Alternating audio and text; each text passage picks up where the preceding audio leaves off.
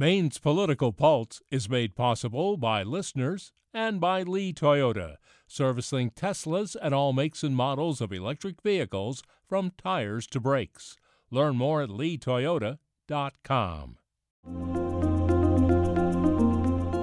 Welcome to Maine's Political Pulse. I'm Steve Missler, Maine Public's chief political correspondent. This week and through the election, the Pulse team is partnering with Maine Calling to deliver news and analysis through the November election. What you're about to hear is a lightly edited version of today's live broadcast with reporter Kevin Miller, host Keith Shortall, and myself.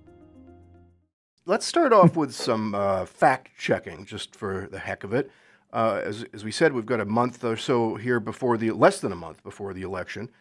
And the race for governor in Maine has unleashed really a torrent of television and digital ads, many, as campaign ads often do, containing dubious claims and omissions of context or, in some cases, outright falsehoods.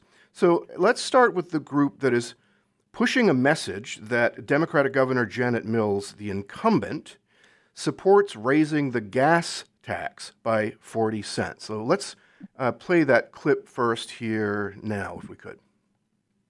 Joe Biden and Janet Mills are crushing Maine families with rising costs. Mills' agenda will raise energy costs, hike Maine's gas tax, and increase grocery bills. And the Biden-Mills crush stopped Janet Mills. The top funder of Maine Families First is Thomas Klingenstein. Okay, and we'll start with Steve. Steve, what is the truth behind this? Is she trying to pass a 40-cent gas tax? No, and the ad leaves the impression, Keith, that Governor Mills has either raised the gas tax by 40 cents or is going to upon her reelection, and neither claim is true. The ad is attempting to chain Mills to this 2019 bill that would have taxed carbon pollution, a proposal that critics said would raise gas and fuel prices. A bunch of Democrats did sign on to that proposal, but Mills wasn't one of them. In fact, her opposition is one of the reasons the bill never advanced. It didn't even get a vote in the House or Senate. It just died between the bodies. And that's because Democratic leaders recognized two things. One, that the proposal would either be used against them in an election, and they were right about that, and that Mills would likely veto it. But the bill lives on in campaign ads, including those by the Maine GOP. The difference between the GOP ads and this one is the framing. And the GOP ads basically frame the bill as something Democrats tried to do and something they might do again. This ad goes further and suggests it already happened or will. There's a lot in there for such a short ad. But the group here, which is Maine Families First, which is the disclosed group behind the advertisement, is not actually Maine Families First, but is actually another group? Yeah, Maine Families First is essentially a front group for the American Principles Project, which is a national conservative group that's spending millions of dollars in several states trying to defeat Democratic governors. This is the same group that impersonated the state's largest news organization over the summer to push anti-LGBTQ messaging, and then later engaged in a text campaign that claimed Mills is forcing school kids to read controversial books like Genderqueer. She isn't. Now, it looks like it's currently pivoting to pocketbook issues, and it has plenty of money to do that. The ad you just heard was part of a $1 million ad buy. So, and at the very last line of the ad says that someone named Thomas Klingenstein is the top funder behind the ad. Is that not true? Well, we know that Thomas Klingenstein has donated to Maine Families First before. He's donated $100,000 to a previous slate of ad buys. It was that text campaign that I mentioned earlier. But it's unclear whether he's the only donor, because the group basically timed this recent $1 million buy in such a way that it avoids disclosing its donors, at least for the time being. Now, Klingenstein is chairman of the Claremont Institute, which is a California-based think tank that is considered to be sort of the nerve center of the modern conservative movement. And one of its attorneys, John Eastman, advised former President Trump when he attempted to overturn the 2020 election, and he was actually subpoenaed by the January 6th Congressional Committee investigating that attack. Klingenstein also has some Maine connections, too. He owns some property in the state. All right. Well, let's move along to the well-established campaign tradition of frightening or angering senior voters. A group called Better Maine is claiming that former Republican Governor Paul LePage tried to cut Social Security when he was in the Blaine House. So let's listen to that ad now. I was a public health nurse for 29 years.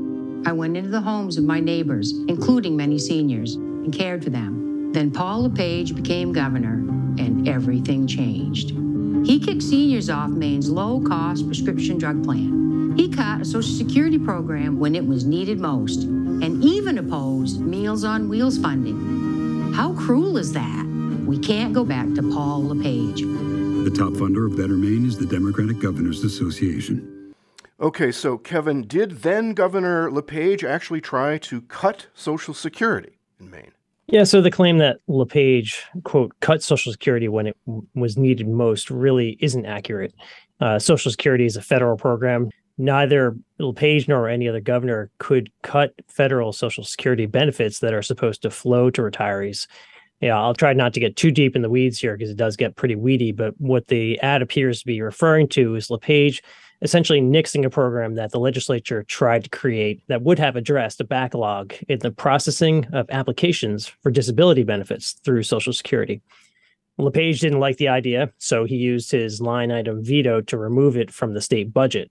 But, you really can't explain that in a 30-second ad. And of course, Better Maine, which is actually the state arm of the Democratic Governors Association, they don't want to do that anyway. They just want to paint a picture of LePage kind of whacking away at Social Security and other support programs for seniors. But the ad is correct in that he did try to eliminate the drugs for the elderly program and make cuts to Meals on Wheels.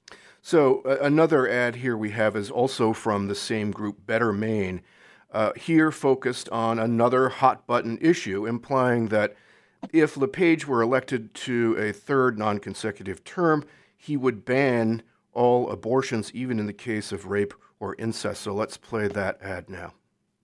Let's do it. That's what Paul LePage said about striking down Roe v. Wade, ending a woman's right to an abortion. We shouldn't be surprised. As governor, LePage supported letting states completely ban abortion, with no exceptions for rape, incest, or the life of the woman. He stood with extremists who'd outlaw abortion and defunded family planning programs. If that's what he did then, why would we ever trust him now?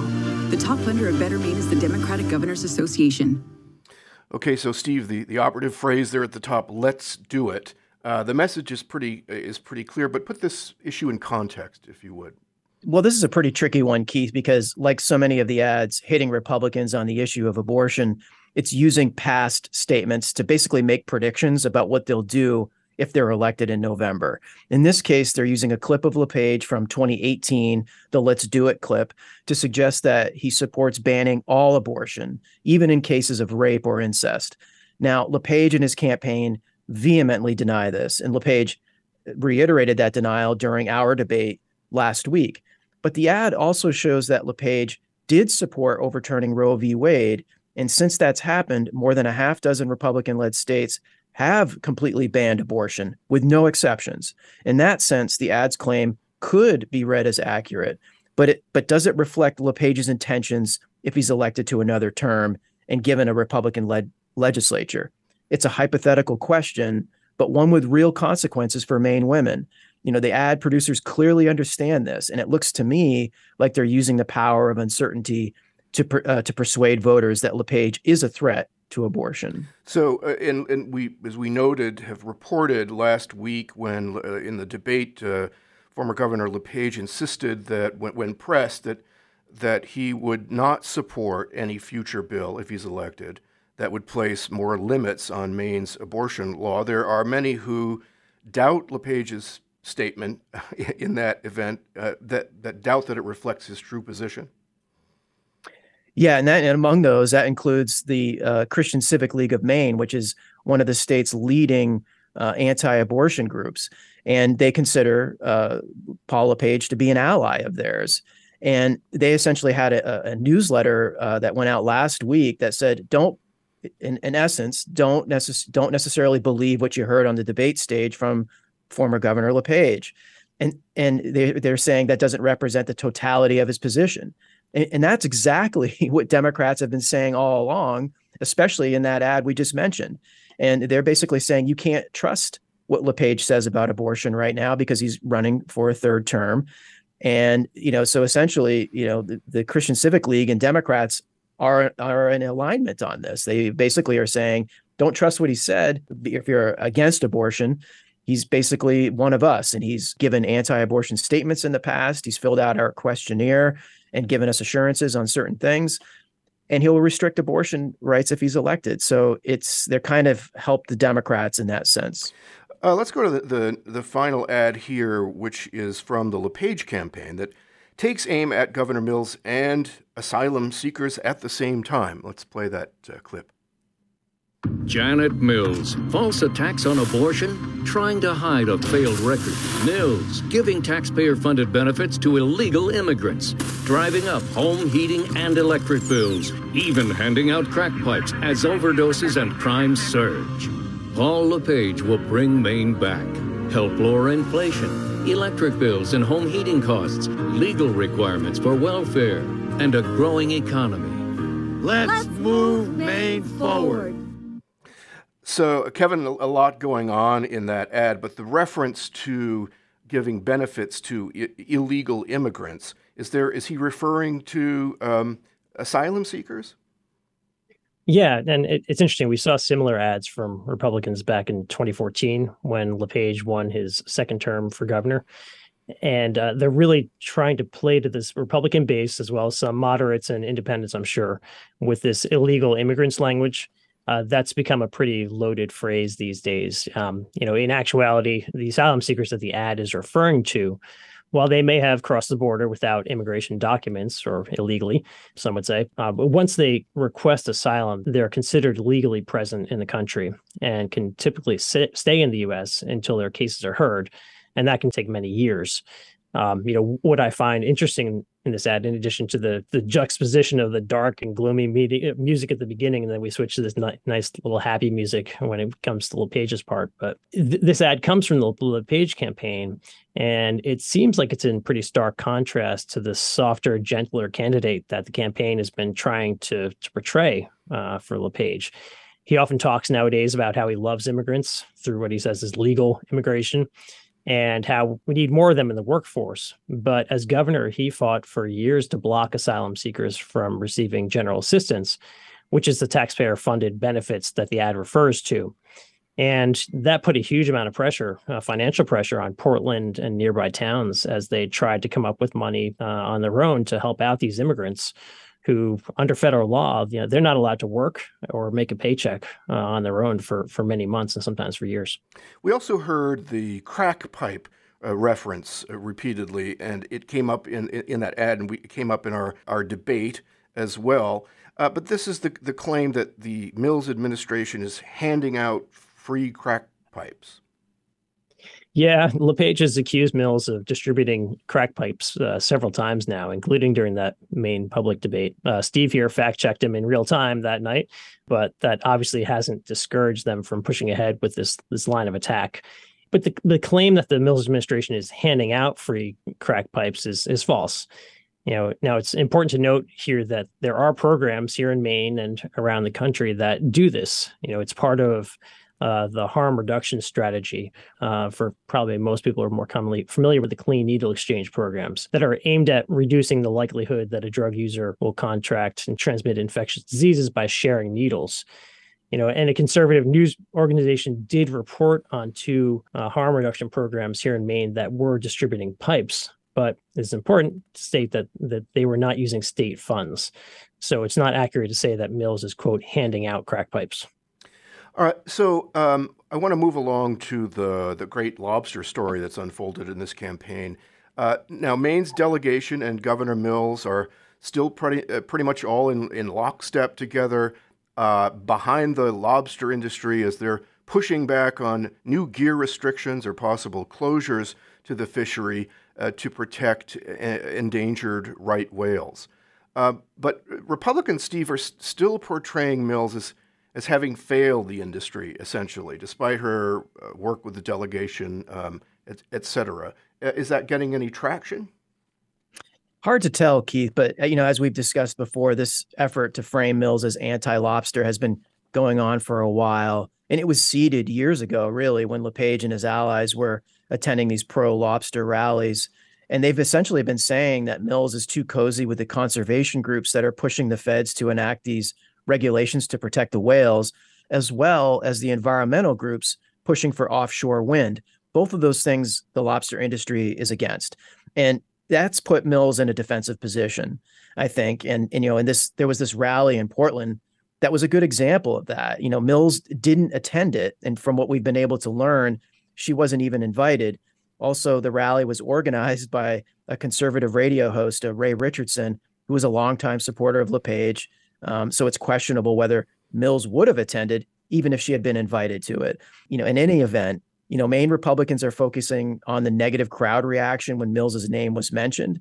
The utility of this, I guess, is to demonstrate to the larger electorate, because the lobster industry on its own isn't a very big voting constituency. But basically, they're trying to convince the larger electorate that the governor is viewed negatively by an iconic industry in this state.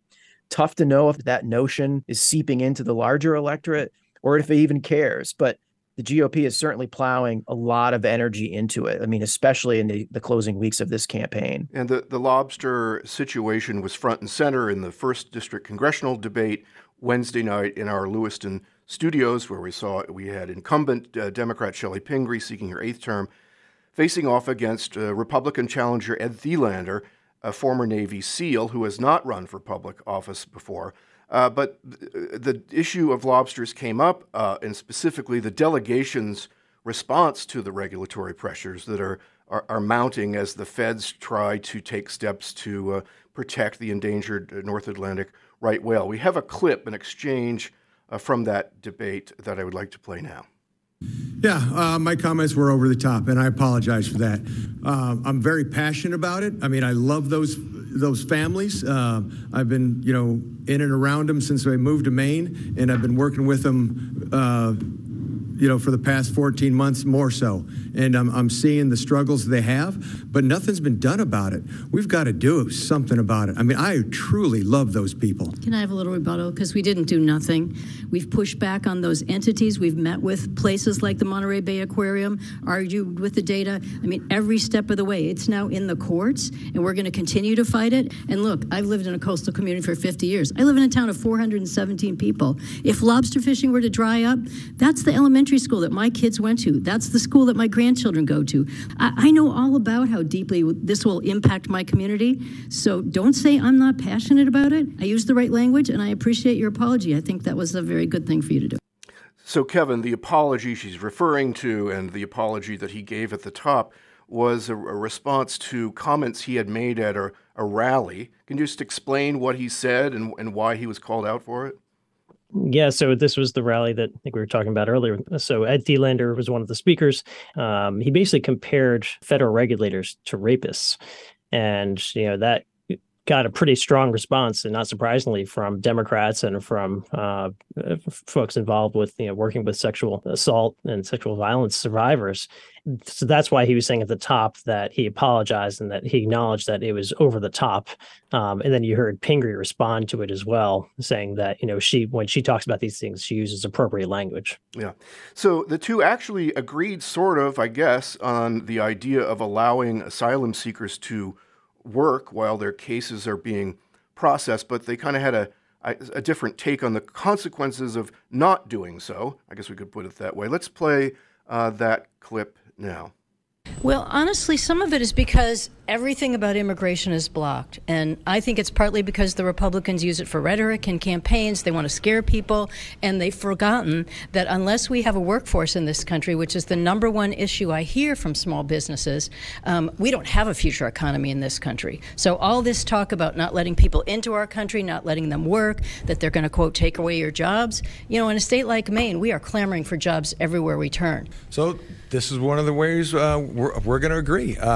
If people come here legally, we need to get them to work, and getting them into welfare, because they come here and they can't work. How are they? What are they doing? They're stealing or causing problems. So we need to get them to work. So, Steve, there you hear at the end suggesting that if they're not allowed to work, they're going to steal. Is this messaging his alone, or did it come from somewhere else?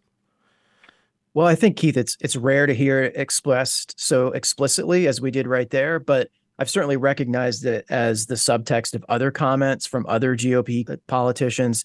It sort of rides this notion that if asylum seekers aren't working, they're getting into trouble, which is something you don't normally hear when the topic is white people not working. In that case, it's usually that they're, getting addicted to welfare benefits or something like that. And that's Maine's Political Pulse for this week. A reminder that through the election, the Pulse can be heard every Friday live on Maine Calling from 11 a.m. to noon, while rebroadcasts will air in the evening from 7 to 8. Digital listeners can continue to hear the Pulse wherever you get your podcasts, as well as on mainepublic.org/pulse. You can also find our weekly newsletter there. I'm Steve Missler. We'll talk to you again next week.